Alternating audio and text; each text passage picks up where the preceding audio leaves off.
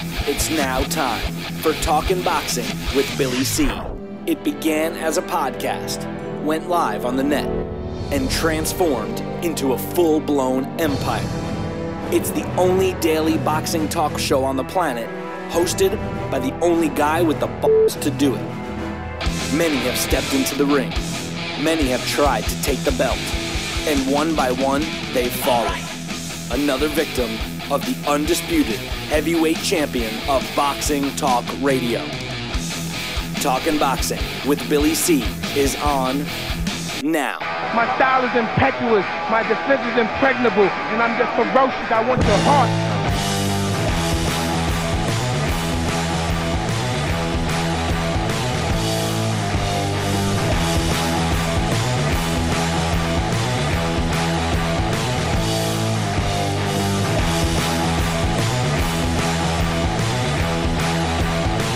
And we're coming to you live from the Billy C Studios in Lake George, New York. I'm Bill Calogero, and it's time for the Billy C Show. Good morning, good day, good evening. Whenever you listen, whenever you're watching, I hope you're doing okay today. Today's show is being brought to you in part by Sal's Neighborhood Pizzeria and Italian Restaurant located on St. Simon's Island in Georgia. Check out the website, www.salsneighborhoodpizzeria.com, or give my man a call, 912-268-2328, 912-268-2328. Make sure you make the trip to Sal's. You won't regret it. Hey, if you're looking for an authentic Italian meal, go to Sal's.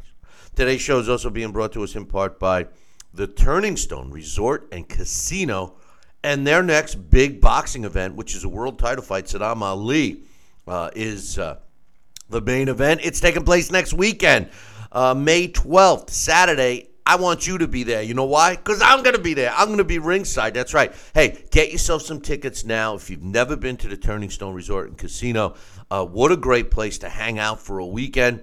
It's a fantastic resort, casino, and when you watch a live boxing event at the Turning Stone, you're practically in the ring. There's not a bad seat in the house. And speaking of being a seat in the house, it's going to be an HBO event. So listen, you're going to want to be part of that live audience, especially if you've never seen a live fight before. Get yourself some tickets. Best way? Just visit our website, BillyCBoxing.com, and click on the fight poster. It's on the right-hand side. You can't miss it. Click it, get yourself some tickets, then drop me an email and let me know where you're sitting.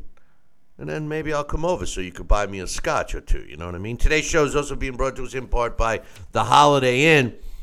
All of the Holiday Inn properties, if you call our toll-free number, 844-603-0364, that's 844-603-0364. You'll get a Billy C discount on any Holiday Inn property. If you can't remember the number, just remember the website, BillyCBoxing.com, and just click on the Holiday Inn banner, which is on the right-hand side. And finally, today's show is being brought to you in part by, of course, my book, because until everybody on the planet has 5 or 6 copies, I'm not going to stop talking about it. Tom Molyneux, From Bondage to Baddest Man on the Planet, is available right now where all good books are sold, and you can get a copy right now while you're watching or listening to the show. Just go to BarnesandNoble.com or Amazon.com. You want to get a signed copy? Just visit the website, BillyCBoxing.com, and click on the book. If you want more than one copy, love you. Email me, Billy@TalkinBoxing. TalkinBoxing.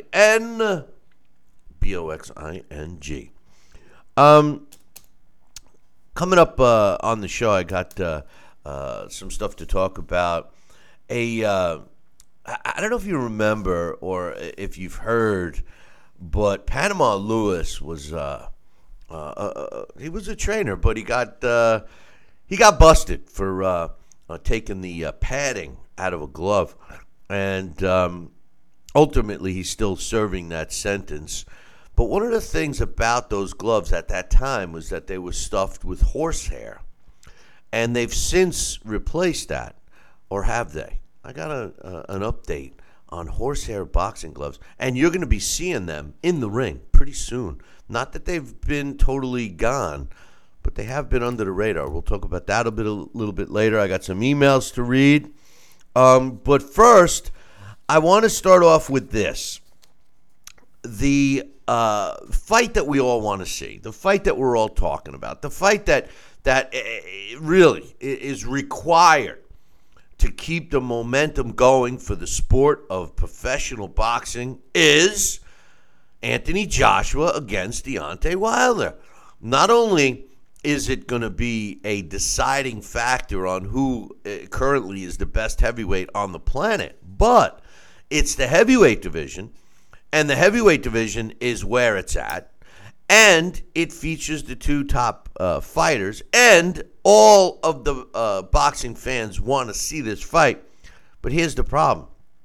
Time, she's running out, because as of Saturday, April 5th, the mandatory 30-day negotiation period for the ordered fight from the WBA. Now, Anthony Joshua has several of the world title belts, all of them except for the WBC belt to be exact, and the WBA portion of his collection of belts is requiring him to fight their mandatory title challenger, who is Alexander Povetkin.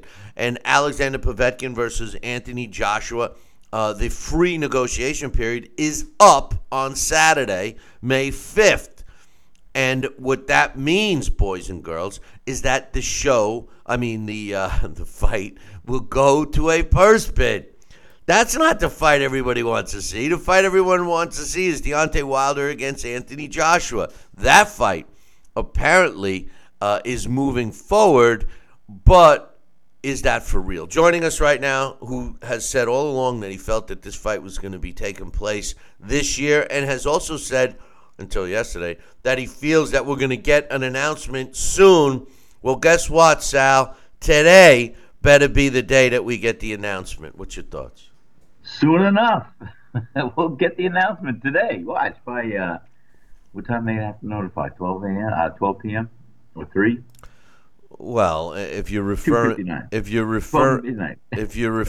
to the WBA, that situation has until Saturday. But my point is that if Anthony Joshua and Deontay Wilder really wanted to make this fight happen, and we all know the story, Deontay Wilder made an offer. He made an offer. He doesn't have $50 million, but he makes a $50 million offer. No contract, no stipulation, no parts of the contract on the table. But yet, Team Wilder says to AJ, "You must accept it before you see a contract," which it's the most ridiculous thing I've ever heard. But nonetheless, guess what, Sal? These guys are actually communicating.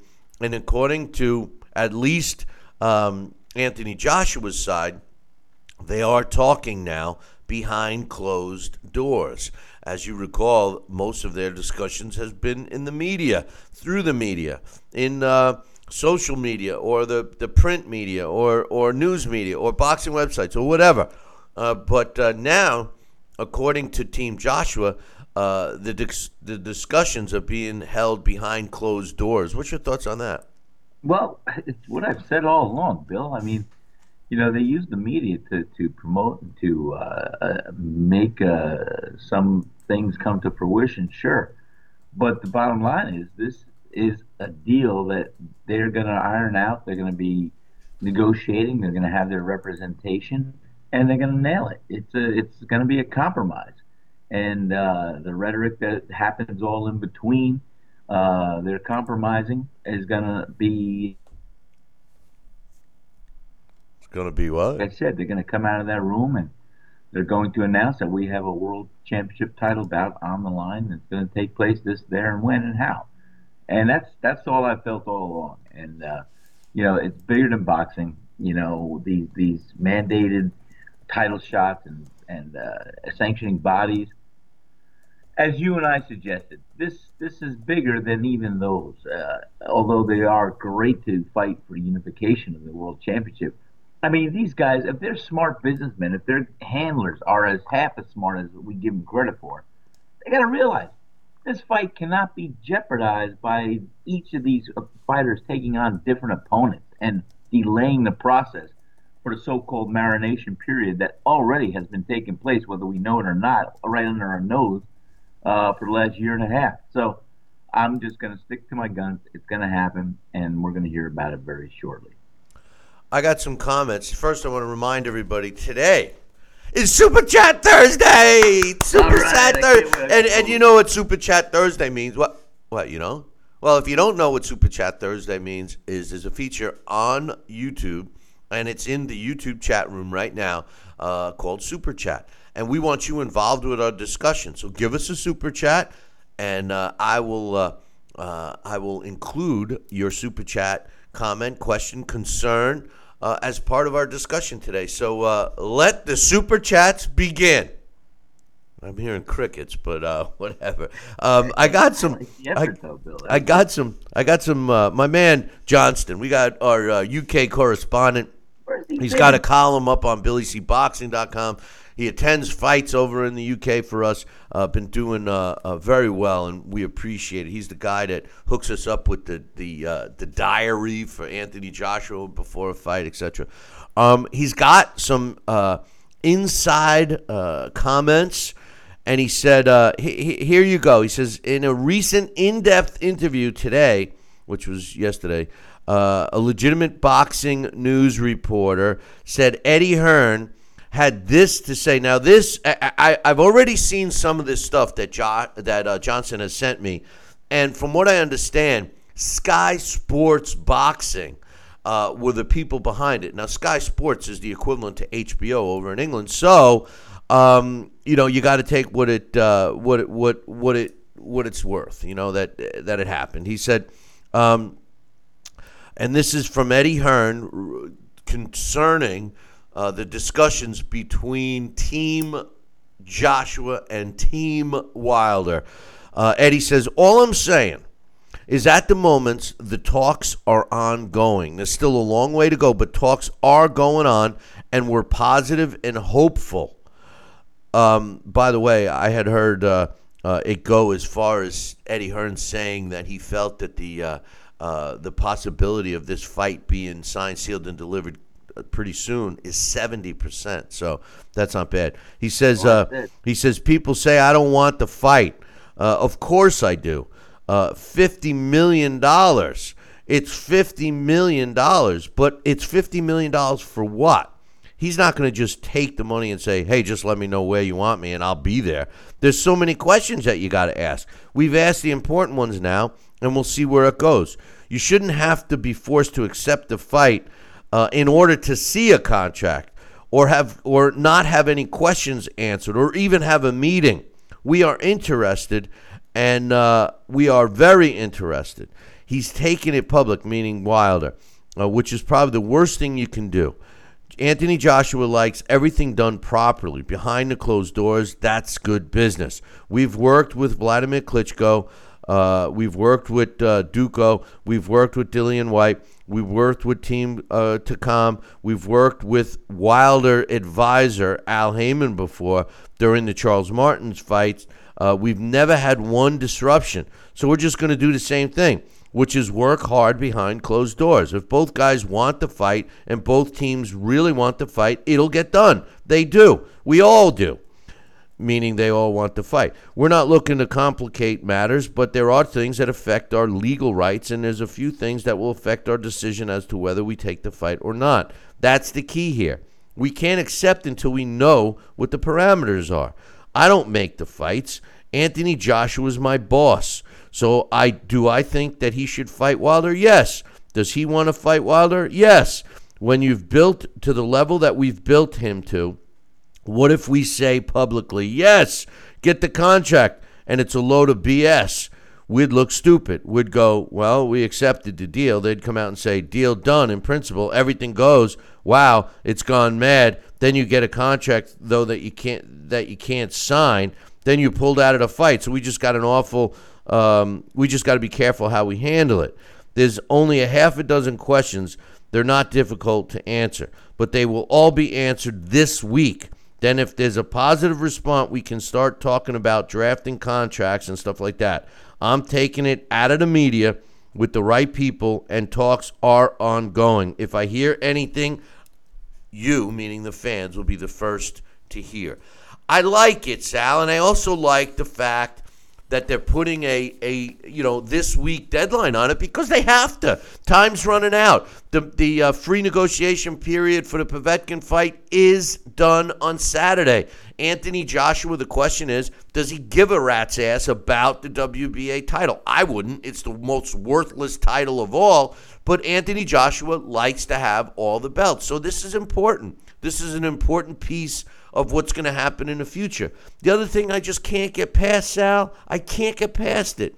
How do you accept a fight for $50 million or any amount of money without seeing a contract?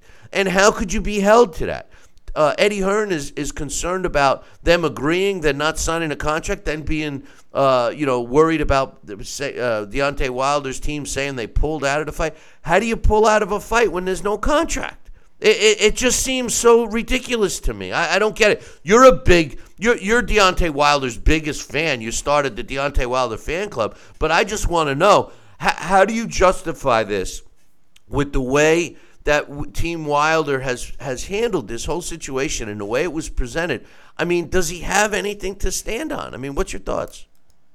Well, I think he's done an effective job of having us talk about it and having the media surround it and talk about it. But what does that have to do with the fight? What does that have to do? Well, it's the rhetoric and the things that go on to keep the interest, to keep the excitement, to keep the mystique about this fight happening. And the bottom line is, finally, it's behind the closed doors. They're knocking it out. And whatever evolutionary period took place to get it where it is today, that's part of the whole process. And that's what I've said. They're going to wind up, and I've said it all along, they're going to wind up being a quiet period of time when they're going to be behind closed doors, and all of a sudden they're going to come out saying, we've got to fight. And I still am adamant about that, and I feel that way, and I think it's going to happen very, very soon. Well, we got our first Super Chat today. Remember, today's Super Chat Thursday, and our first Super Chat is from my man Johnston, and he says, and if this is true, he's giving us a report out of England right now.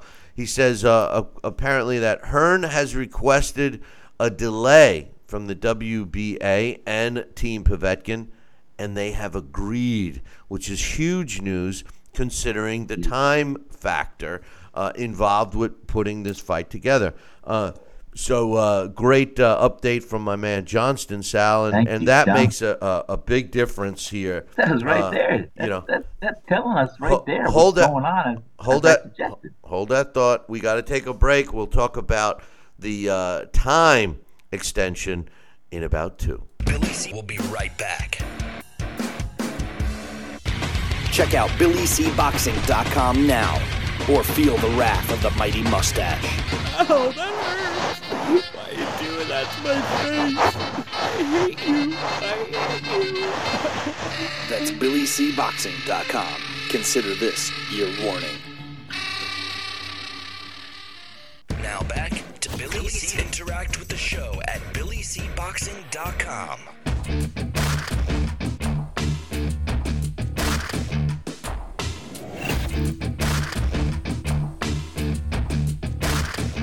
And we're back. You're watching and listening to the Billy C Show. It's Super Chat Thursday. What does that mean? Well, we're looking for Super Chats today. It's Thursday, and we're looking for Super Chats. Yeah, that's what it means. It means we want some Super Chats. No, you got a question? You got a comment? You got a concern? Well, then give it to us in a Super Chat. Go on over to the YouTube chat room up on our YouTube channel. We're simulcasting right now as we speak. And put a Super Chat in, and we'll hook you right up. You'll be part of the show. You know, you'll be part of Sal. You can jump on Deontay Wilder's bandwagon with Sal Rocky Senacola.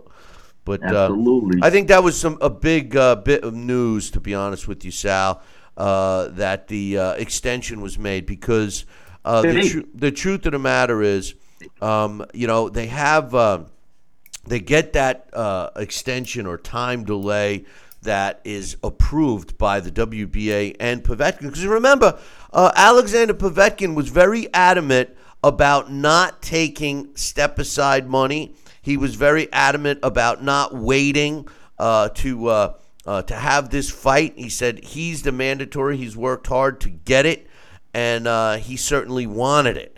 So, with all of that said, I think that it's good that happened. What's your thoughts? It's like I said, I feel confident, and even more so after hearing that from Johnston, the update. And I've said it all along, and I really feel adamant about this. This is going to happen. Just not for all ears and eyes to hear about the process of how it's going to happen.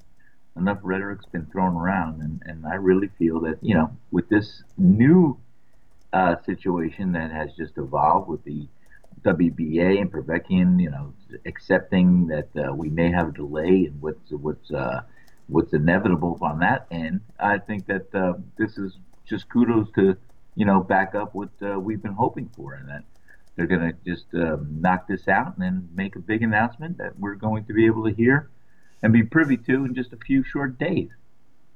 Well, then the other side of the coin is that it's all BS and that the fight will never happen, or the fight won't happen until next year, and that both guys will go on and take other fights in between, which makes no sense. You see, let me just say this. The only other fight that we can, put in the same category or close to it with the desire level and, the two fighters and where their position is, et cetera, is, of course, the Mayweather Manny Pacquiao fight. Now, that fight, we wanted to see, and we finally saw it 5 years later. Now, with those two guys, they were both in a position to make a lot of money, whether they fought each other or not. Obviously, Floyd was in a better position and made more money than Manny, but it is what it is. When you look and at the end of the day, we all have to agree that it was an anticlimactic fight.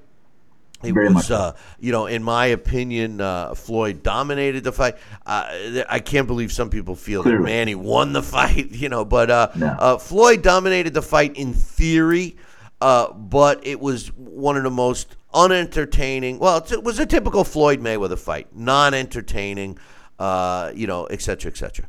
Now, with this particular fight, the two styles of Anthony Joshua and Deontay Wilder, it would be hard to make me believe that this fight would not be entertaining, even if you had to wait. But here's the big risk, Sal. These two guys fight in a division, and both of their styles are inducive to being upset, the apple cart, so to speak, being upset. And in the heavyweight division, anyone can land a knockout punch at any time. So my question is why would they want to wait and be greedy? Because the only reason that they would want to wait is to try to squeeze more money out of this fight. But the risk involved, the risk of them even fighting the sacrificial lambs and bums that Deontay would fight. Because let's make no mistake. The bottom line is Deontay Wilder could line up a handful of bums, just like he's got 39 others, one real one, but 39 other bums he's fought. He could line up a couple of more and fight, right? But Anthony Joshua, he's got mandatory obligations that he would have to fulfill. And whether you think he's still a player or not, Alexander Povetkin is a tough out. He's a knockout puncher. And AJ has shown, I think, that every time he steps in the ring with a shorter guy, he's shown vulnerabilities.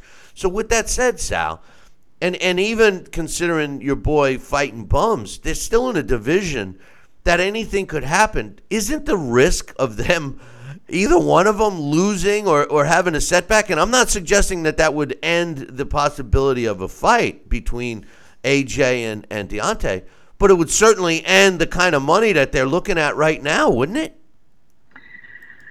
It sure would, and I'm not going to be too much in agreement with the bums theory. I think that he'll have to fight what he has been fighting, the known entities of who's out there in the public, as far as being a notable opponent. Can you name one?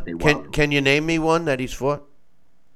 Well, no, Bill. I mean, what I'm talking about is he's not going to have to fight an unknown entity. No, but he's got somebody. Yeah, but what I'm saying is the same known entities the same. Listen, there's not that many quality. But there's not that many quality heavyweights. That's what I'm saying. That's why this fight is so big. There's a whole level of and Anthony Joshua and Deontay Wilder, where they're on the upper tier of the level of what is available in the heavyweight division today. You have several different tiers, and the tiers are going to roll down my face if they don't sign this contract. But I mean, the reality of it is, it's got to be what is available, who is the most notable, and who will give the fight a good fight and an entertaining fight. And the pickings are thin, but also the risk does not outweigh the reward. The ultimate goal and reward right here is the unification of this World Heavyweight Championship bout, a stellar purse that's going to be available to both these champions, and the rematch clause that will ensure them a guarantee of even more money and the opportunity to retain or regain that World Championship belt. And I think that right there, said and done, is going to keep. It's going to keep what? And you keep going out, Sal. It's going to keep reward. what? You keep going in and out. You said it's going to. Yeah. It's going to be what? It's going to keep what?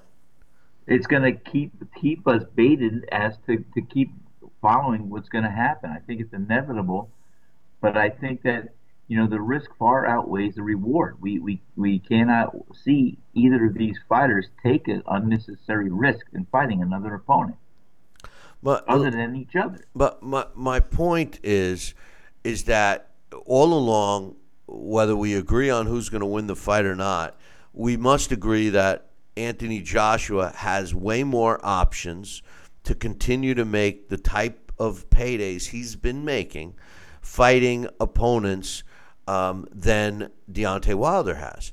Deontay Wilder has not made $2.5 million yet, slightly under that with the Ortiz fight. And now that Ortiz has been beaten by Wilder, who else is left there for him? That would be an intriguing fight. There's rumor has it that he's already signed to fight Dominic Breazeale. I happen to like that fight. I think that Dominic Breazeale will give Deontay Wilder trouble. I really do. This is a guy with a granite chin, and he's not that bad. And he's a big kid. He's very limited. He's not as quick. Deontay's very fast. But I think that that's a good fight. But like you just said, is the risk worth it? Dominic Breazeale can knock people out. And Anthony Joshua, Deontay Wilder, although he's displayed a chin in against Luis Ortiz, who hits harder, Ortiz or Dominic Breazeale? I don't know. I've never been hit by either one, but Breazeale is much bigger. But aside from that fight, you could potentially have a Dillian White fight. There are fights for Wilder, but he's not going to take any of them. He's going to fight these obscure Eric Molinas and Johan Duhaupas. That's my hang-up. And the truth of the matter is that how many fights does he have to fight to make the kind of money he would make? It makes no sense. When you look at it from a business perspective, from a boxing business perspective in terms of, gains and stuff in boxing, for not just the money, by not fighting Anthony Joshua right now, it makes no sense. If this fight doesn't get signed, sealed, and delivered, I think it's going to hurt the sport. I really do. I think the people that have finally said, you know what, boxing's good again, I'm going to watch it again. If they don't make this fight quickly, Sal, we're going to lose those fans and have to start this climb all over again. I'm telling you, that's what I predict. Well, and that's the whole thing. That's why it does not make sense for any other option but to negotiate and hammer out what we need to see as a deal to have this fight finalized, signed, sealed, and delivered to the fans. And that's what I feel in my heart of hearts. It's going to happen. There is no real way out, and it's inevitable. And I just hope that they all get down to the nitty-gritty and do what they have to do to knock it out. And we'll see some knockouts, because as Michael Buffer will always, I'll have to give him the credit when he coins different things, boy. And what I loved when he coined this one, when he says somebody's always gonna go, And that's going to be part of the excitement that night when Deontay Wilder steps in the ring with Anthony Joshua. Somebody, though, is going to go. Thank you, Michael Buffer. This is true. We're going to take a short break, and when we come back, I got some emails to read. I got an update on horsehair boxing gloves. Remember those? Well, we'll talk about that in about 2. Billy C will be right back. Now back to Talking Boxing with Billy C., the only radio host man enough to take a punch from Mike Tyson. Wait a minute, man. Hold on there. Jeremy, man, I need you to take this one, all right? Wait, what? No way. I can't do this. Need I remind you I'm Billy C., damn it? Now put on that mustache and get in there. Hey, look at me. I'm Billy C. Crap.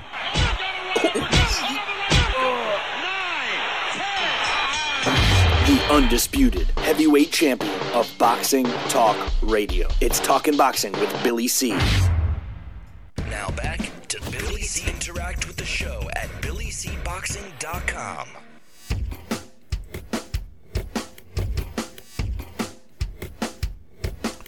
And we're back. You're watching and listening to the Billy C. Show. Glad you could be with us today. Don't forget, it's Super Chat Thursday. What does that mean? Well, send us a Super Chat with a question, comment, or concern, and we'll make it part of today's show. So far, we got one. So hook us up, man. Come on, man. Don't be scared. Don't be scared. But anyway, we got some emails to read. But first, I wanted to mention this, which was in the news. Jeff Horn, the WBO welterweight champion, who's going to be fighting Terrence Crawford on June 9th in Vegas. Actually, will be Terrence Crawford's shot at the world welterweight title that Jeff Horn holds, the same one that he beat from Manny Pacquiao. Apparently, they have been approved to use horsehair gloves. Now, according to Team Horn, that this is going to be a big advantage for him.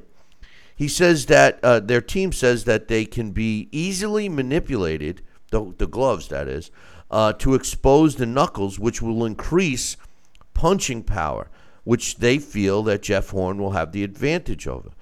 They described the horsehair-based gloves as Clayton's gloves, the gloves that you have when you're not having a glove.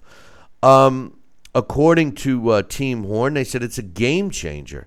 It doubles the shock through the glove, and it seems that it's going to go back to primitive days. If he wants to be a gladiator, then let's fight with these, then so be it. Now, I don't know if that was Terrence Crawford making the move to request the horsehair gloves or whatever, but Sal, if you recall, these are the same types of gloves that got Panama Lewis banned from the sport of boxing. To this day, he can't get closer than 7 rows back from the ring. What's your thoughts on this, considering the history that the horsehair gloves has? Well, I love horsehair gloves. I loved every time I had that opportunity to fight with a horsehair glove. My hands were always, the punches were harder, firmer. Your knuckles are, I think, equally or if not better protected. The foam inside the glove is not as insulating or does not conform as well to your hand. Once, as they use that term, manipulated, some of that horsehair does move around a little bit, so you can have a little bit of conformance into your hand molding into the glove. Not much, especially if you're just being gloved for the first time. But the bottom line is, I love horsehair gloves, and they're comfortable for me. And yes, I think they are to a puncher's advantage. Well, they clearly, at least in the past, have shown that that they give a puncher a better opportunity. But the line that bothered me was the fact that the trainer of Jeff Horn said that they're so easy to manipulate, the horsehair gloves, versus the standard padding glove. I don't know why. I don't know why. I mean, if a trainer is saying that means it must be a common practice to do. And I don't know. I don't know who would want to request these. I think Horn would be more benefited by it based on his style. But then again, Terrence Crawford, one of my favorite fighters today because of his style. He's a guy that's not afraid to mix it up. He fights in the pocket. He's great defensively. He's a full all-around fighter, in my opinion. But I guess we'll have to wait and see if there's a benefit to either fighter come June 9th. I will go on record saying this is going to benefit Horn. I think it'll benefit Horn. I think he throws an authoritative punch, and this might enhance his power and effectiveness. And yeah, I don't like the choice of words used with manipulating the horse here. And yeah, I mean, it's just you can go inside the glove and you could feel. I'm not saying you part the ways you do anything. The glove is pretty much sealed very well, and it's not like you're going to open up the inside of the glove and finagle the padding, which has been a practice in the past by some, but you don't have that real opportunity to do so today. And the idea of manipulating, can you massage the horse hairs into a certain position?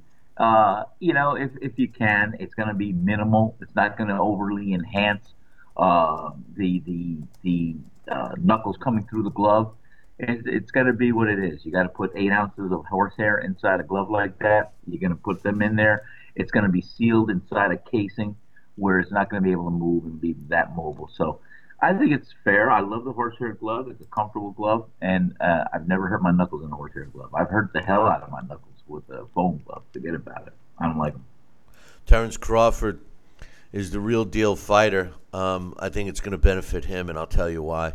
Jeff I Horn, want to hear it because I don't know. Well, Jeff Horn, like you suggested, is a guy that comes at you, but he's not accurate. He's a he's a wild fighter. He's a young fighter. We only really got to see him against a top quality opponent in Manny Pacquiao, who seemingly didn't take the fight seriously. Terrence Crawford's a hard puncher. What Terrence Crawford does a little differently is that he'll come in and feel out his opponent for the first several rounds. And then he stands right in the pocket and engages. He's hard to hit when he's in front of you, and he finishes the job. This guy can punch harder than you think, Sal. And the truth of the matter is, I think it's going to benefit Terrence Crawford. And the reason is because not only will it enhance the punching power for both fighters, but when you have the movement and the fluidness that Terrence Crawford has, it's going to benefit him much more. You know, fighters that can hit effectively on the move, if they have more pop behind those punches, it's even going to be more devastating. Fighters that have to stand in front of you to unleash their power punches, yes, it will help, but think of how far and few in between opportunities they have to let their hands go. True. I think it's a good point. And surely with Terrence Crawford's style, he is able to slip a punch while he's in the pocket and deliver a good counter.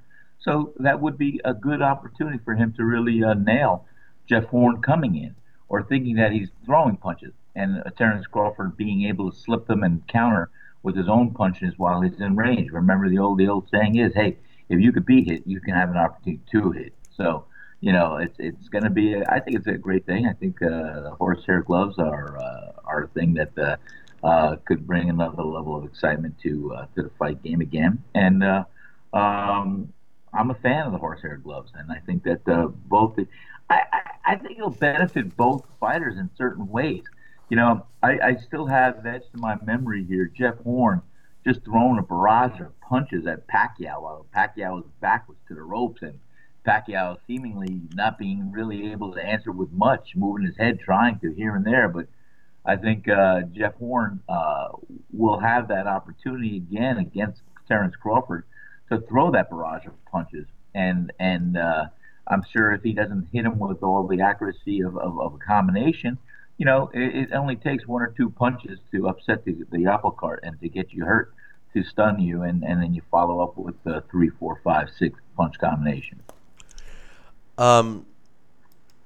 You're a big Jeff Horn fan, aren't you? You know, I wasn't. I was not a Jeff Horn fan. But what I saw in Jeff Horn against Manny Pacquiao was the passion, the rising to the occasion an unknown entity who, as far as I was concerned, fought in his backyard as most of his career, and he showed the world that he's here to be serious. And he took the lights, he took the cameras, and he took the action to Manny Pacquiao. And Pacquiao, like I said, he's going to be out there. If he keeps putting himself out there, all he's going to wind up being, and he's too great of a fighter to do this to himself, is going to be fodder for younger guys like a Jeff Horn. And I don't want to see Manny Pacquiao go out that way. And Jeff Horn just capitalized on a situation. He was given an opportunity, he maximized it, and that's where we are. That's why we're talking about Jeff Horn today against Terrence Crawford. I give him credit. He rose to the occasion. He took the golden ring and he ran with it. And I like when any time any athlete does that, they get the opportunity one time in their life, and they rise to the occasion and grab it. And that's what he did. We got a super chat. Mr. Ed says, "Stop using horsehair gloves. All the riding business isn't great either." It's a great show. Listen, Mr. Ed and Wilbur doesn't want anybody using anything made out of horsehair. But thanks for the super chat, Yo-Yo211. But that was great. But here's the thing, Mr. Ed. Here's the thing. With the Jeff Horn situation, I know why you liked him. All right, or let me rephrase it. I know why you like him.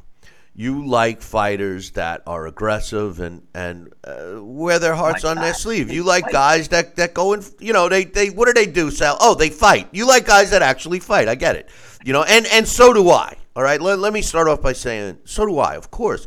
I mean, that's what makes you could spin it.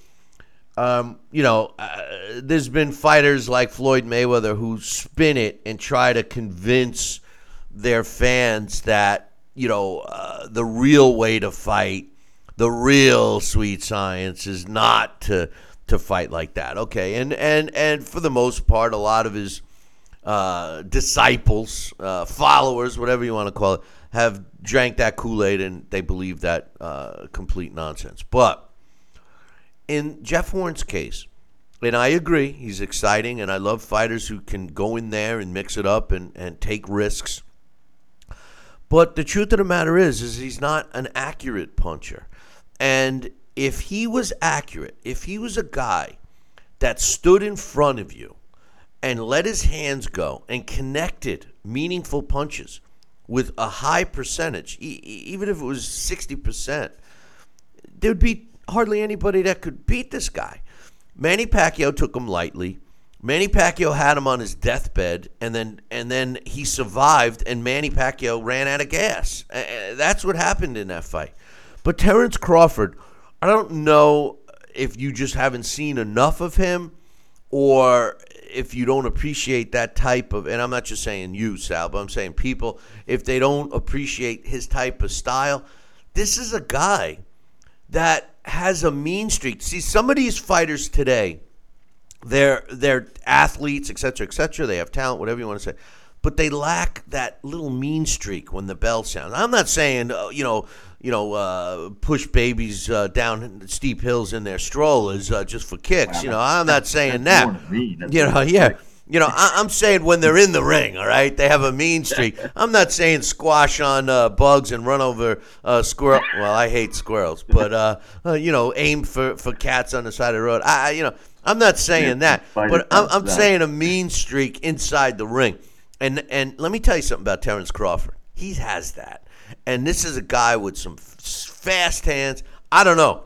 I actually am looking forward to this fight, and I don't even think it's going to be that competitive. I think that Terrence Crawford is going to beat the snot out of Jeff Horn. I think this is the last we're going to see of Jeff Horn for quite some time, Sal. Well, and don't get me wrong, Bill. I love Terrence Crawford. I think he's phenomenal. I think he's part of what boxing is all about today. He does stay in the pocket. He does have defensive skills. He does put on an attack and combination. He does punch in bunches. He does all the right things. I love Terrence Crawford. I really do. And that's why I think, I always say styles make fight. Well, these are going to be two contrasting styles, and I think we're going to have a hell of a few rounds.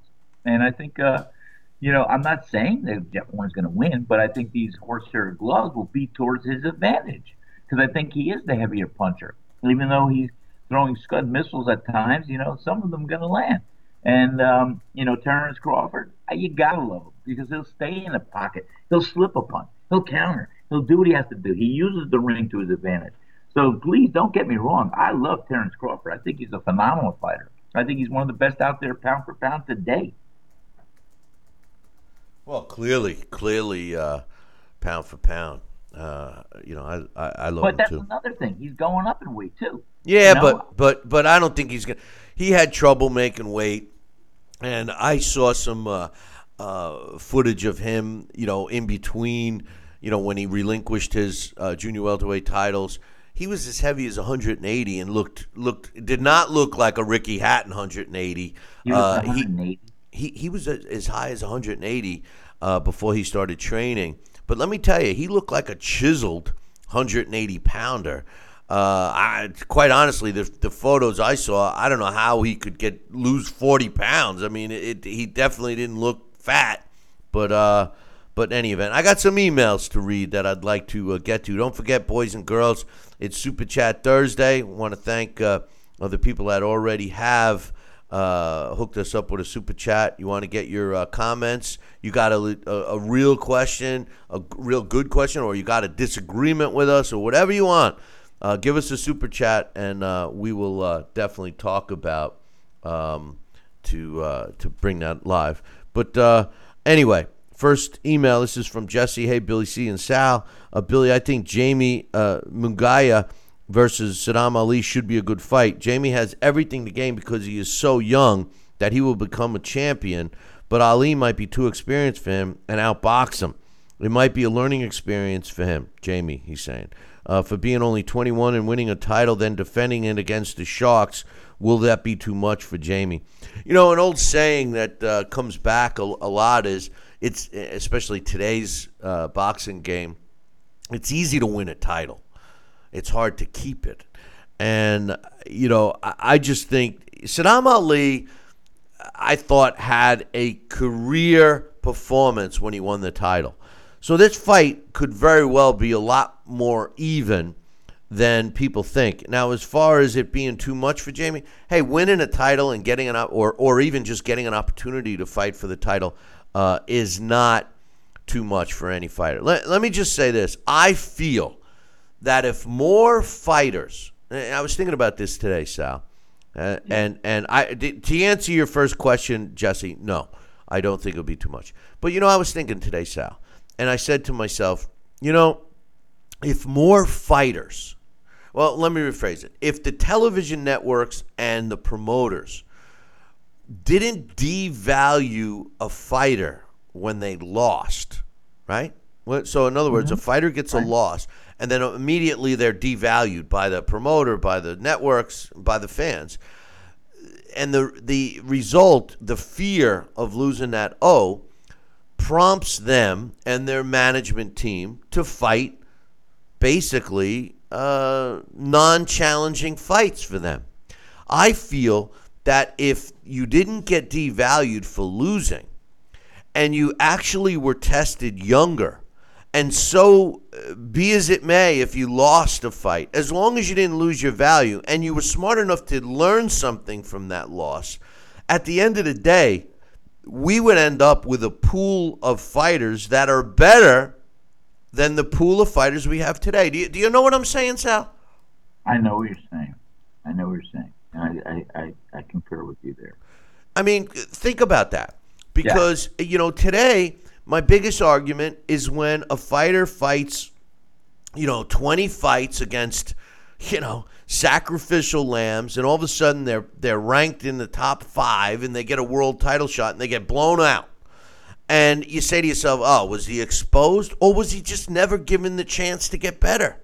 And I think that as long as we didn't, devalue these poor guys, I think that the sport would be better. You'd have way tougher fights. We're going to be talking about a fight tomorrow night on tomorrow's show with that young phenom taking on, I'm talking about Ryan Garcia, taking on Jason Velez.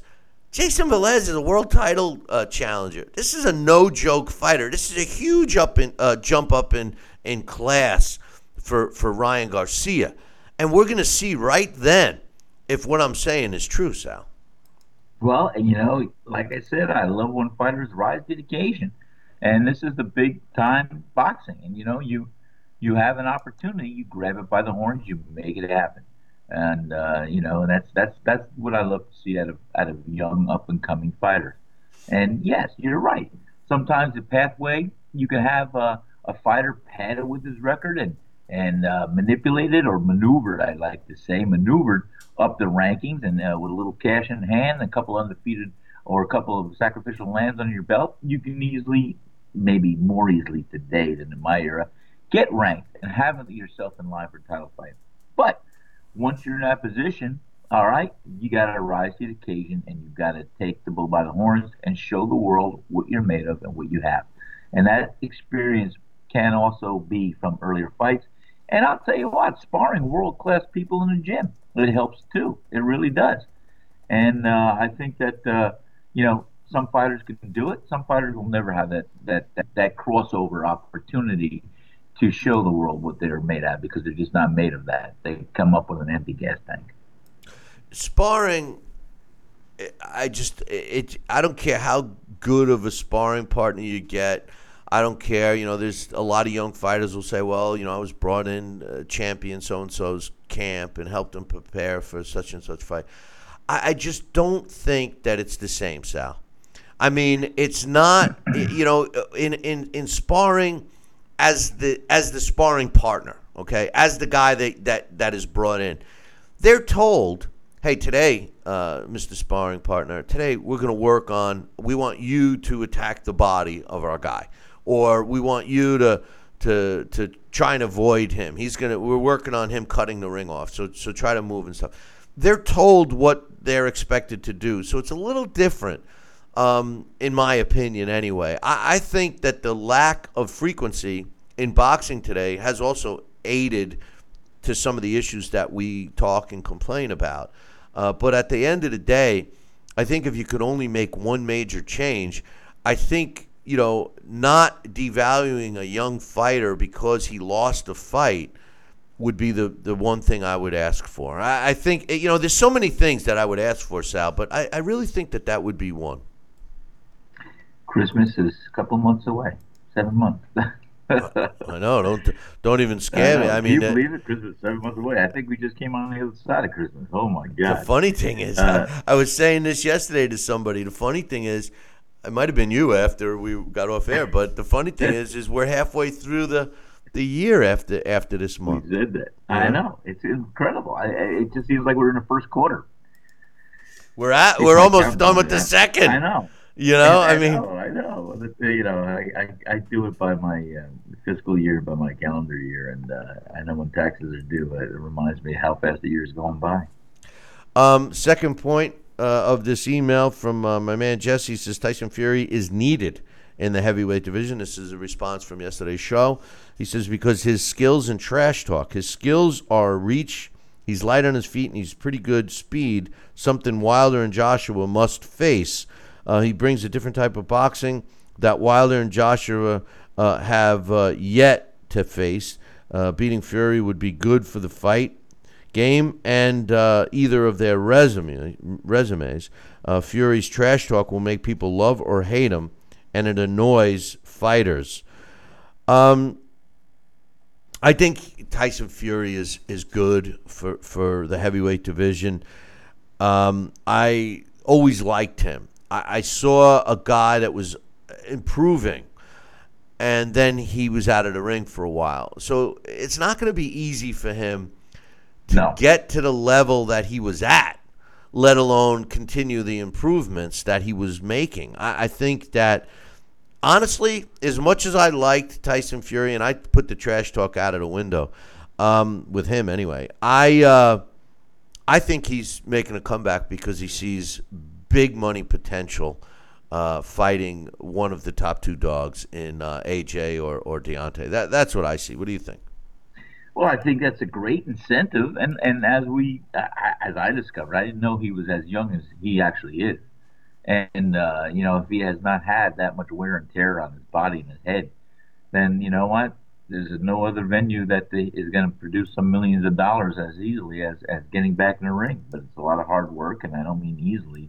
But I think he's got to be on a pathway and directed to showcase, some of these elimination fights, some of these little things, getting him back into the contention for a championship fight. And I think he's got to beat some of these underlings right now and show the world that he's serious.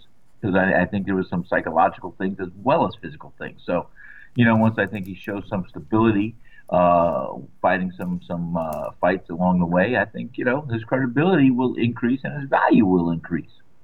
We're going to take a short break, and when I come back, I got the rest of Jesse's email to read. He's got his predictions, and he's got a blast from the past request. All of that's coming up in about 2 minutes. Hey, don't forget about the Super Chats, man. We need some Super Chats. Billy C will be right back, part of the Billy C Boxing Network.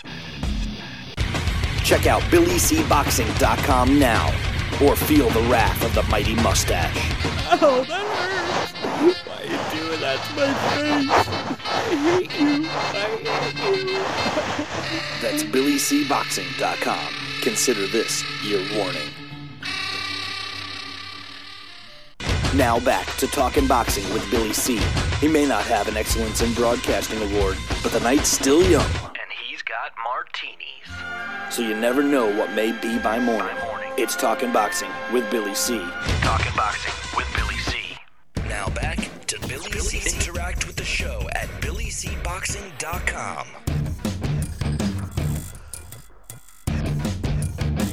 And we're back. You're watching and listening to the Billy C Show. Don't forget, it's Super Chat Thursday, and we're looking for you guys to give us a Super Chat with your questions, comments, or concerns, and be part of the show. Yeah, that's what we're looking for. But I'm looking for gold.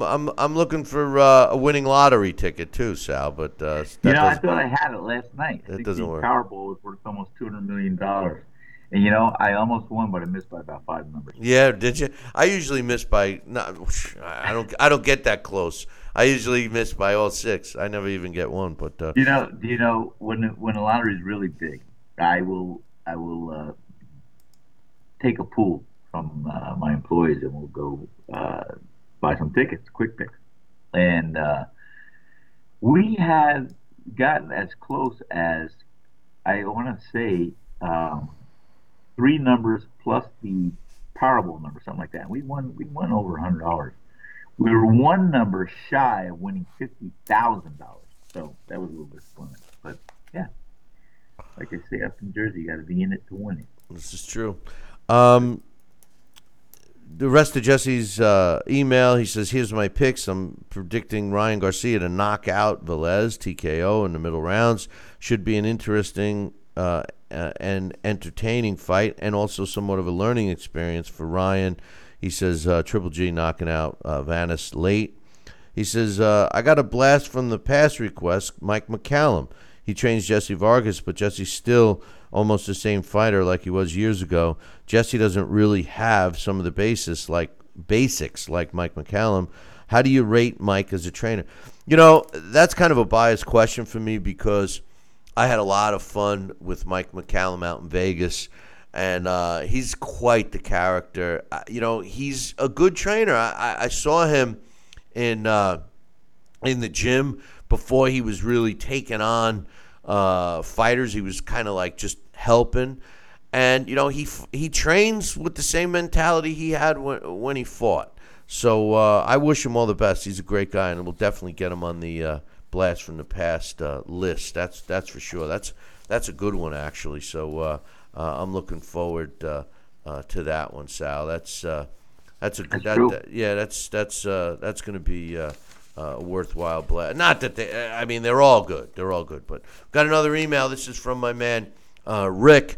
He says, hey, Billy C. and Sal, I've never been a Tyson Fury fan, mainly because he's so clumsy and doesn't throw his punches with any real power. I don't know if I would call him clumsy. He is a bit on the awkward side, so I can see what Rick is saying. But I 100% agree with him about his lack of punching power. For a guy that's 6'9", that weighs almost 300 pounds and is just so physically big. And I was comparing him to Nikolai Valuev yesterday, and that was a guy that just, you would think that they just connect once and then knock you into next week. They really don't. So I agree with Rick there. He says, I'm really surprised, though, that he doesn't get compared to Jess Willard more often. I think they have a lot in common. From the few Willard fights I've seen on YouTube, I definitely give him the edge in boxing ability and punching power over Tyson Fury. But similar to Fury, he was best known as another big, clumsy guy without much muscle tone. It was exactly 100 years between Willard winning his title from Jack Johnson and Fury winning his from Vladimir Klitschko. Wow. Both of them beat long-standing dominant champions who were both unpopular for different reasons. Everyone knows what happened to Willard in 1919 when he met Jack Dempsey, and it's probably what he's most remembered for. I can easily see the same thing happening to Tyson Fury in 2019 should he end up facing either Anthony Joshua or Deontay Wilder. Thanks for the email, Rick. I tell you one glaring difference between Jess Willard being annihilated by Jack Dempsey and the potential annihilation of Tyson Fury being beaten by Anthony Joshua or even Deontay Wilder is that the viciousness of Jack Dempsey does not exist anymore today. No. I don't think you see that mean streak. Forget about a mean streak. It's controlled anger. He was vicious. I think the word vicious is pretty good to define Jack Dempsey when he was inside the ring. You just don't see that viciousness anymore. No, and you throw with intent and purpose. And I'll tell you what, I will say, I think if Tyson Fury gets in a ring with either Deontay Wilder or Anthony Joshua, he's not going to leave standing. I don't think he'll get out of the ring standing up. That's I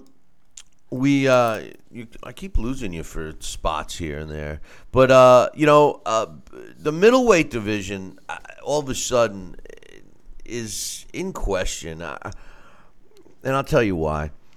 Canelo cheated, had the clenbuterol in his system. We recently heard that the hair follicle test came up negative, which would suggest that Canelo's story of eating tainted beef was true.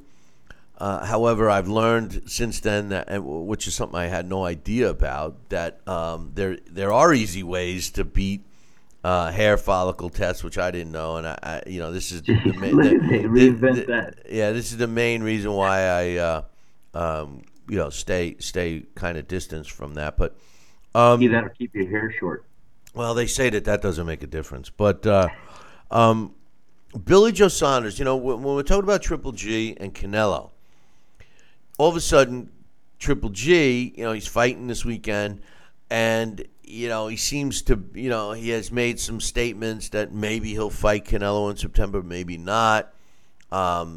Seemingly, at least in my opinion, I thought that the Billy Joe Saunders fight with Triple G would supersede Canelo. Yesterday, Sal and I were talking about the middleweight division, and I was shocked to hear that Triple G, according to the computer rankings, is number 2. And Canelo's number 1, which is a joke. Blows my mind. But listen to this. Billy Joe Saunders has never been short on his words and saying things, right? And he was asked about some different things concerning both Canelo and Triple G, and he said on Canelo, and this is Billy Joe Saunders, in my opinion, Canelo is a cheat. He's a drugs cheat. He's still a cheat. He will always be a cheat. Everything he's done in boxing, in my eyes, has evaporated.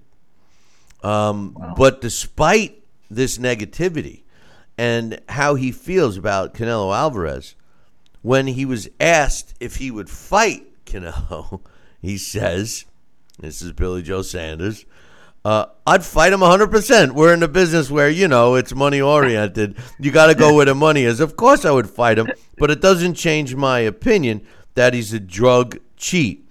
Alvarez, obviously, was supposed to fight Triple G, and a lot of people thought that Billy Joe Saunders could have been the replacement for Triple G.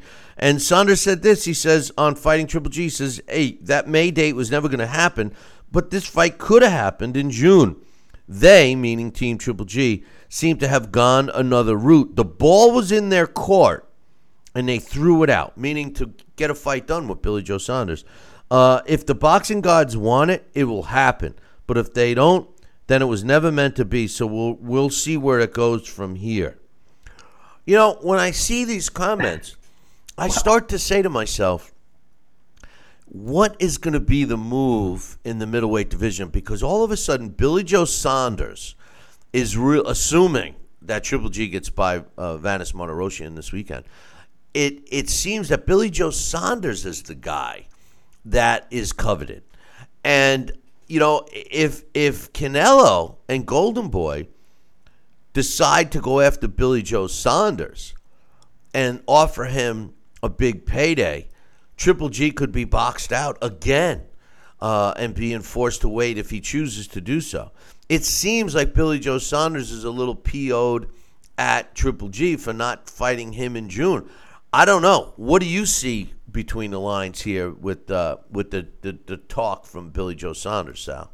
I saw through the lines there, and I'll say it, and I'm probably going to get a lot of criticism. But first of all, I feel about Jeff Saunders as I do about Billy Jeff Joe. Horn. Billy Joe Saunders, as I do about Jeff Horn.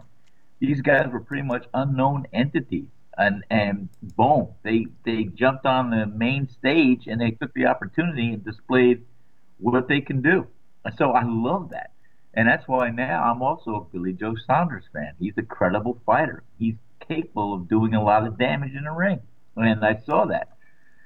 And I'll tell you what, like I said, styles make fights. And Billy Joe Saunders, I'm not saying he's capable of it, but I'll tell you what, I think he would give Triple G all the trouble that his camp might not want at this time.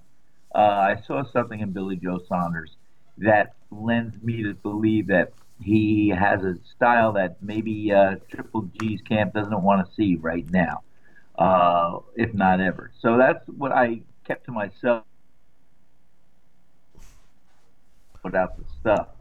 I'll see Billy Joe Saunders. I think he'll beat Canelo Alvarez. I think he's a tough contender. I think he's the real deal. And he's a big guy and at a middleweight division. And I think he'll gladly step in the ring with Canelo Alvarez because I think Canelo Alvarez, as good as he is, and guess what? I'm a fan of all three of these middleweights.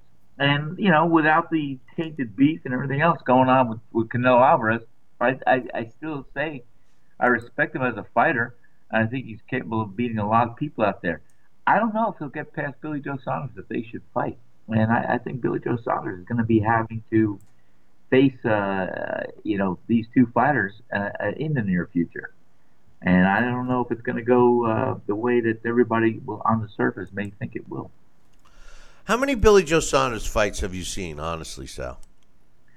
Honestly, just a few. But what I saw, what he did his last time out, I was impressed. And I think even though it was against a stationary one-dimensional fighter, it gave him an opportunity to show what he could do. And I'm just saying, I know what fighters possess in their heart, and they rise to the occasion. Styles make fights.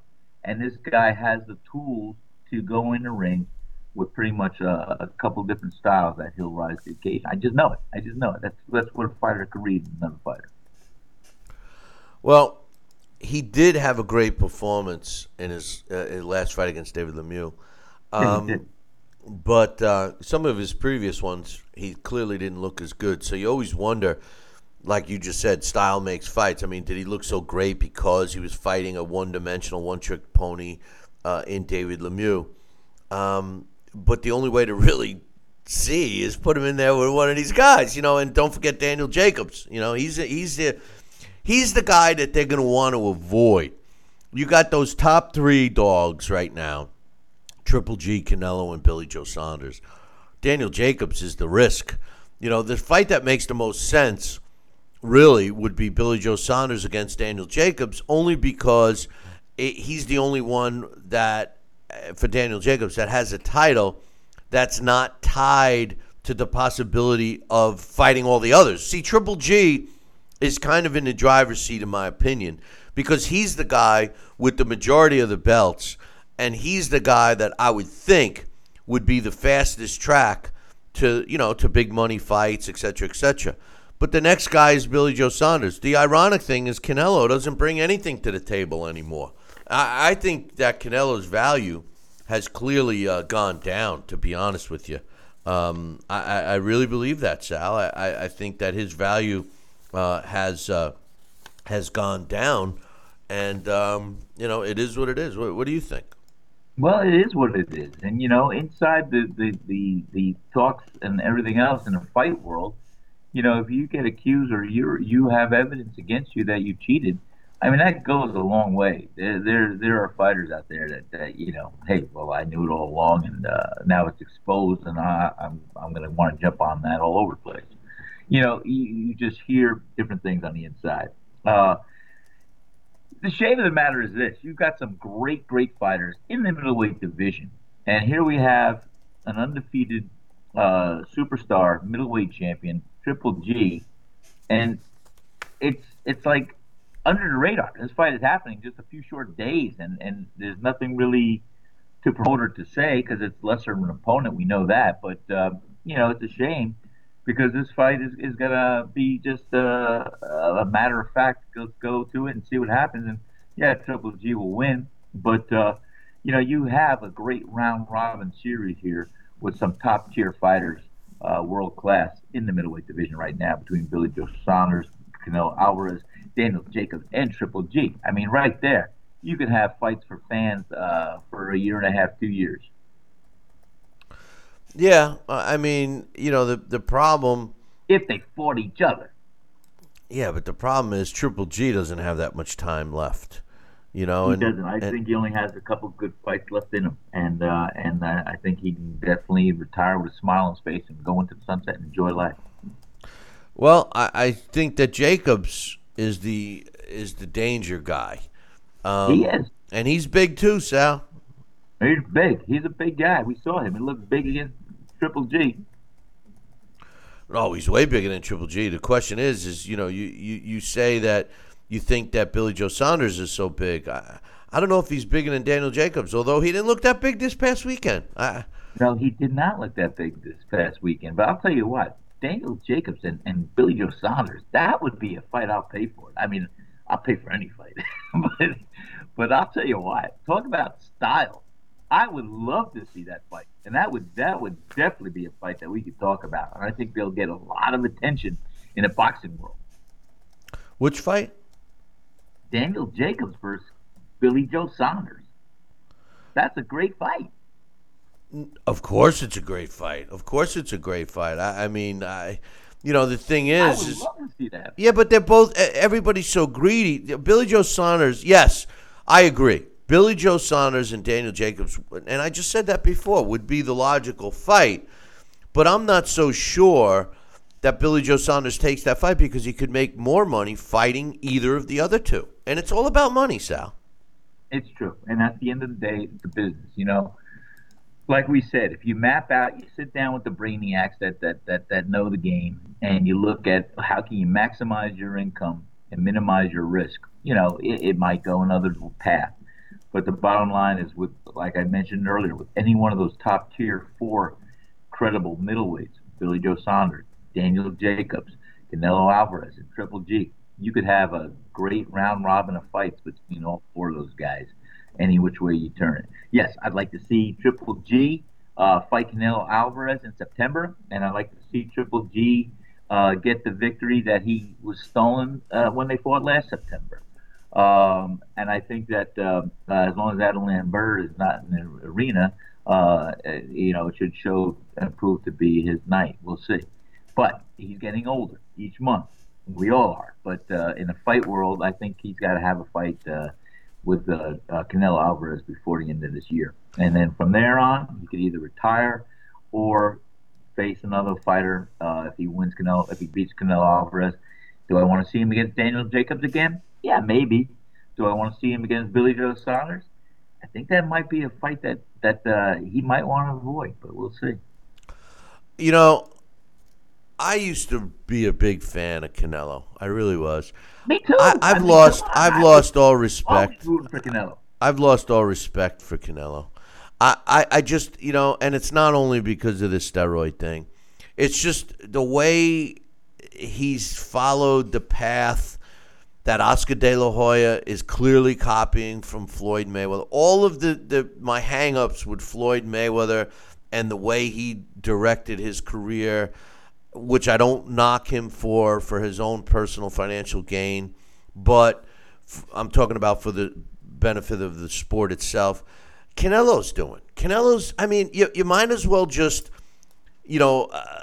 copy and paste what Floyd had been successful with and put it under Canelo's name, because that's what he's doing. And, when he first hit the scene, he was refreshing. He was young. He said all the right things. He backed up what he said. And then somewhere along the line, he just became this, we're going to do like Floyd did. And he's put his 100% confidence in Oscar De La Hoya. And Oscar De La Hoya is letting us down, man. Oscar De La Hoya, a guy who was known to not duck anyone. And when you look at Oscar De La Hoya's resume, it backs up what I'm saying. This was a guy that fought everybody available to him during his active career, and then some. And he would probably fight again if they would let him. But the truth of the matter is that's really not the same. You can't really say the same for Canelo. He started off that way and really was heading in the right direction, and he's become nothing less than a diva. And he's not backing it up. His performance, there's one thing. If you want to be a diva and you back up your performances, not many people can criticize you. It's my biggest criticism about Deontay Wilder. He pounds on it, says, I'm the best. Everybody's scared of me. They're scared of me. But he doesn't prove it. He doesn't. I can't say he doesn't prove it. You got to step in the ring to prove it, so he can prove it. I just think they're hesitant. But he's not the only example. Canelo, I don't know. I've lost a lot of respect for him, Sal. I really have. And he was good for the sport. I don't think so now. Well, I think he's still good for the sport, Bill, and I do respect him and appreciate him as a fighter. I think he's well schooled. I think he's more than capable, and I think this too shall pass, and he will be back on the scene, and he will probably put his money where his mouth is, and step up and do what he's got to do, and maybe, like you suggested, he has taken a playbook story out of the old playbook from Floyd Mayweather. Maybe not. I don't know. I mean, we've seen certain people that might be dubbed a diva, and Andre Ward certainly proved that wrong, or certainly backed that up. And I think Canelo Alvarez, I think when it comes to mano a mano, I think he does possess that, and I think he does want to show the world what he's capable of. But these events that have occurred in the last year or so, I think from the draw he was lucky enough to get with Triple G, I think has just taken a little bit of luster off the shine. But it's not to say he can't get it back. Let me ask you a question. And by the way, for all the radio affiliates that we have and all of our television affiliates, we are not taking a break here in 3 minutes. So warning to you here. Sal, let me ask you a question. The fact that fighters, like Canelo, or Canelo now, but more so with when Floyd was active, fighters that fight and want all of the advantages in their favor when they fight someone. What's your thoughts, and how do you feel about that? In other words, for an example, like Floyd always got to pick the location. He got to pick the gloves. He got to pick the weights. He got to pick who's making what. Everything was in his favor before you stepped in the ring. My philosophies have always been, especially on the championship level, that the best fights are those what we would like to refer to as 50-50 fights. If you were fighting someone, would you want to go back to that dressing room, the winner, knowing that it was your best against your opponent's best? Would you feel differently if you went back to that dressing room knowing that you got to lay out all the parameters of the fight? Do you understand the question? Like, how do you feel about one side always calling all the shots when they're fighting the other side? Bill, I'll tell you, that was something that was far and few for me. And a fighter, in his heart of hearts, doesn't care what, if, when, and how. It just show me where I got to be, and give me the date and the opportunity, and I'm putting my lunch pail down, and I'm going to go do my work. And the bottom line is, I think a lot of fighters do feel that way. I think when you get to the superstar status on some level, maybe you do have a few requests that you want to make, and on that level, I think to be fair, there should be trade-offs, and there should be concessions, or there should be something equal on a par, because giving one fighter too much of a competitive edge is just that. And if he does win as he's expected, you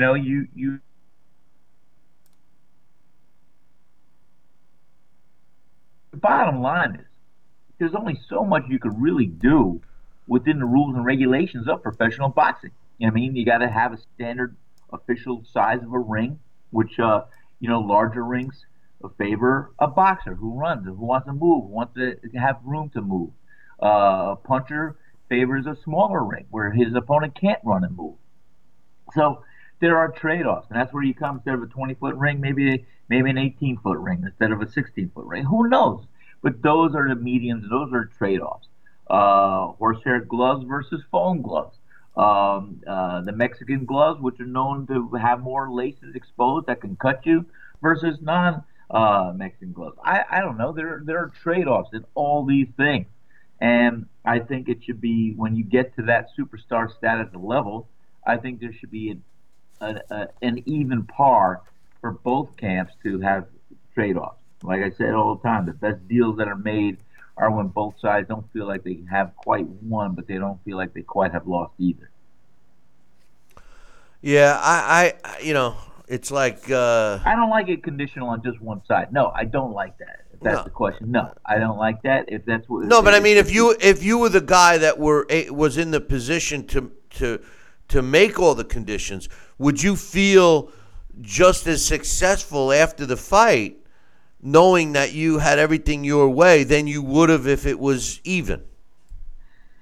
Well, when you say that, I mean, I'm looking at this. I'm looking at what can I actually do? Could I say, hey, I want to come in the ring last, be announced? Could I say I want to have horsehair gloves, 8 ounces? Could I say I want a 18-foot ring? I don't want a 20-foot ring. Could I say, if I get in that fight? Those are things that, most fighters, they throw out the window. Just say, hey, just give me a home where this buffalo can roam. Yeah, but no, wait a minute. Those are exactly the issues, because think of it this way. For you, want an 18-foot ring versus a 21-foot, that plays into your style of fighting. Maybe the guy that you're fighting against is more of a boxer. He wants the bigger ring. So yeah, now that's closer to you. The gloves, you're a puncher. The other guy's not. He wears his opponent's hand. So now you have the advantage with the puncher's gloves. That's exactly what I'm talking about. So do you think that the options that you have to dictate aren't enough to make you feel that the victory was less accomplishing for you? I wouldn't want all the options in my favor. Right. That's my point. That's point. Right. I'd like there to be a trade-off between fighters. Hey, you want to choose the gloves?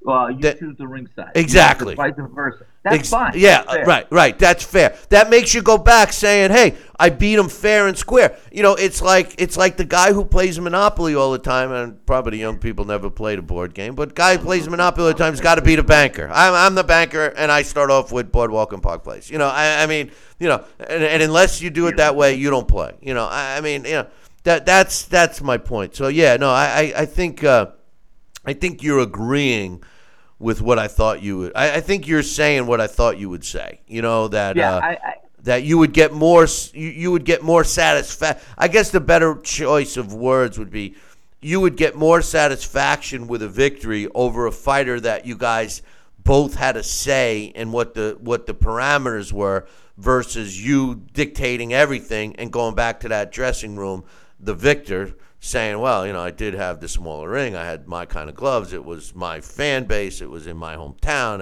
I got announced. You know what I mean? Oh, exactly. I mean, you know, I'm going to say, hey, I want a 16-foot ring. I wish I could have a 10-foot ring. Right. The bottom line is, I want a 16-foot ring. I want 8-ounce horsehair gloves.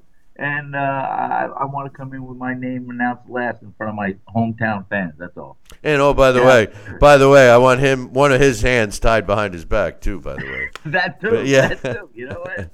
But hey, as we're wrapping it up here, you know, I got the statistics from the WBC. You know, the Triple G Vanes Martirosyan fight this weekend is a WBC World Middleweight title bout, and some of the normally I don't, you know, I mean, with the WBC, and we're going to be breaking down, you know, these fights tomorrow, but the WBC only looks at themselves as, you know, the sanctioning body. They don't credit anyone else, even though they support unifications. So, in other words, for Triple G, they have him listed as his 4th title defense, when actually, you know, he's fought in 19 titles, title fights. That incidentally, he's 18-0 with 1 draw. So the guy's fought in 19 world title fights, and the WBC has given him 4. You know, giving him credit for 4. But you know, when they list all of the WBC World Middleweight Champions from 1963, when they first started, all the way up to Triple G, you know, including Canelo. They have Canelo as number 37, number 38. There's been 38 champions, Triple G. And then they rate their top 10 middleweights of all time, the WBC. Interesting list, Sal. They have Sugar Ray Leonard, number 1. They have Bernard Hopkins, number 2. They have Joey Gardiello, number 3. They have Carlos Monzon, number 4. They have Marvin Hagler, number 5. They have Nino Benvenuti at number 6. Triple G at number 7. Emil Griffith at number 8.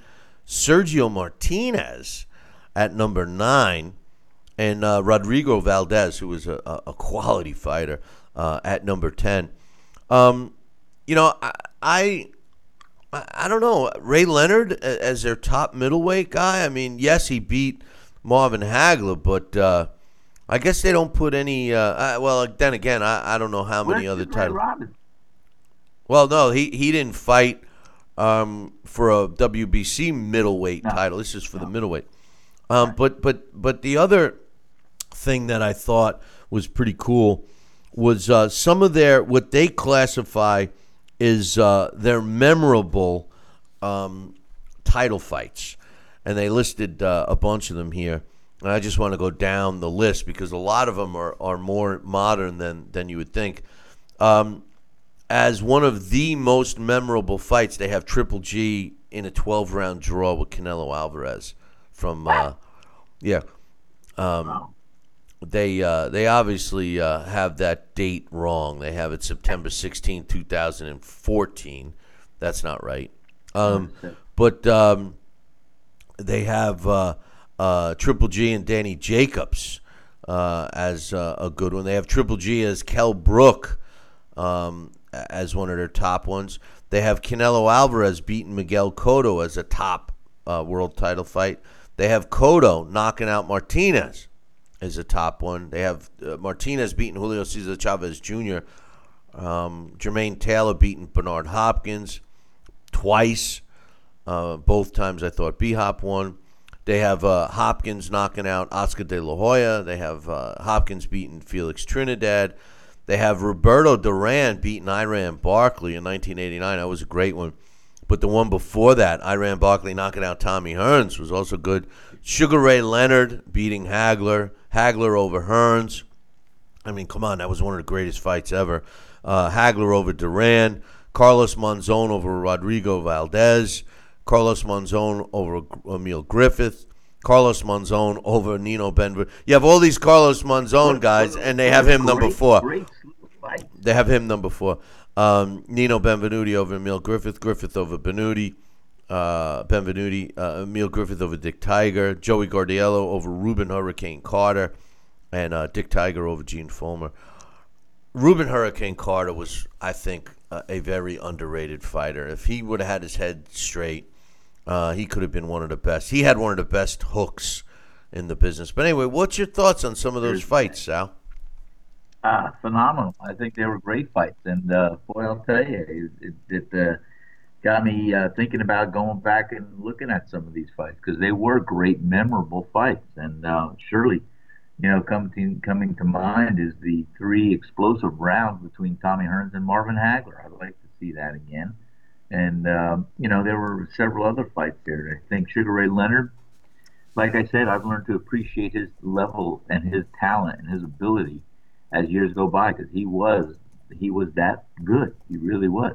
And, you're talking about some top-tier, world-class, world-known, household name fighters. And it's far and few because, like I said, it's hard to see if we're going to get that kind of generation of fights and fighters again. Well, we could, but there's one simple thing. They got to fight. They got to fight each other. They got to fight. Right. Fight. They can't let things get in the way of making the fight. But no. Anyway, it's that time again. We got the trivia question. Boy. I didn't get any correct answers, obviously. So we're going to do the question again. So I'm going to read the question. Then I'm going to give you the hint from yesterday and another hint today. So hopefully we'll get a winner for tomorrow. If you're the first one to email me the correct answer, because that's the way you got to do it, Billy at Talkin' Boxing, TalkinBoxing.com. Here's the question. I once stopped an undefeated record of a fighter. Then a week later, I beat his brother. Who am I? I once stopped the undefeated record of a fighter. Then a week later, I beat his brother. Who am I? Well, first of all, a couple of hints that I'm not going to count as hints. Fighting a week later should give you an indication that this fighter did not fight in recent times, okay? Because, 3 fights a year today gets you an award. So that's one thing. I once stopped the undefeated fighter of a record. Then a week later, I beat his brother. Who am I? If you're the first one to email me, Billy at Talkin' Boxing, TalkinBoxing.com, you'll win your very own copy of the Title Bout Championship computer game. Same game that Alex Papali uses for our Blast from the Past segment. So I'm going to read it one more time with 2 hints, 2 legit hints, 2 hints that are going to count. They're all legit. But I once stopped an undefeated fighter of record. Then a week later, I beat his brother. Who am I? Here's the 2 hints. The hint from yesterday. The guy's name, his initials are TC. TC.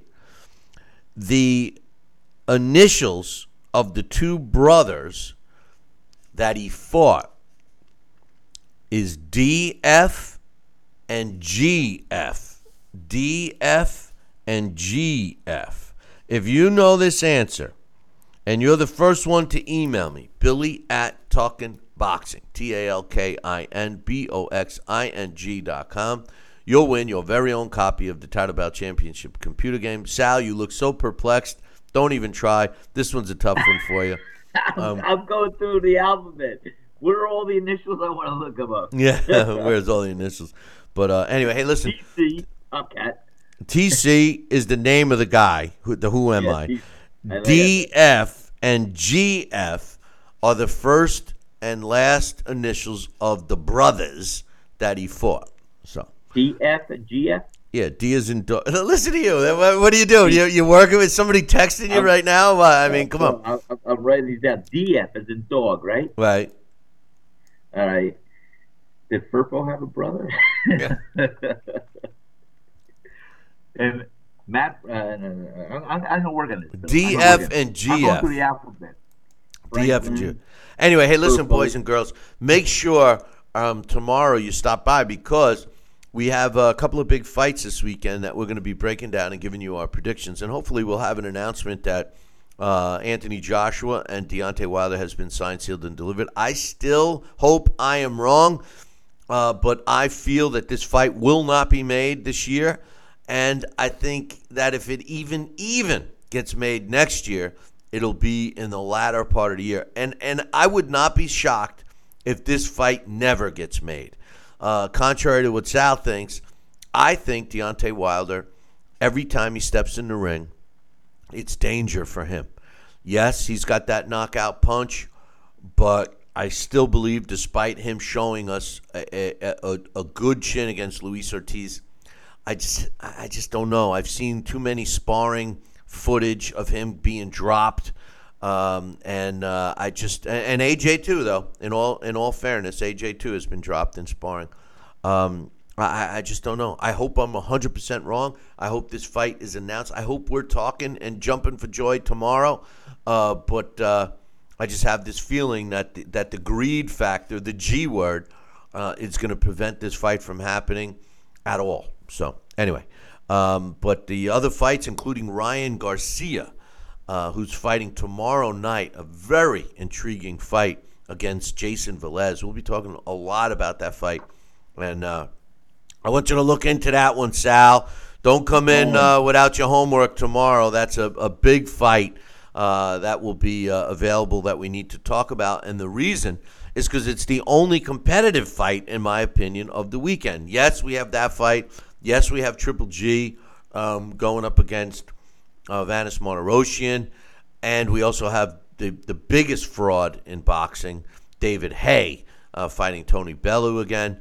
There is a female fight. There is a female fight that I'm not going to even break down.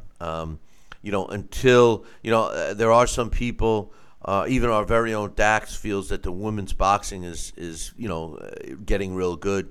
I don't, because 5-6 years ago and longer, the female fighters fought anybody, anytime. And now they're cherry picking. It seems. I don't know. Clarissa Shields supposed to be the best.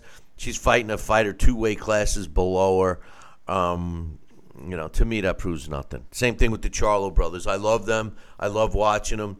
But show me them in the ring with a guy the same size as them, Anyway, that's that. Hey, listen.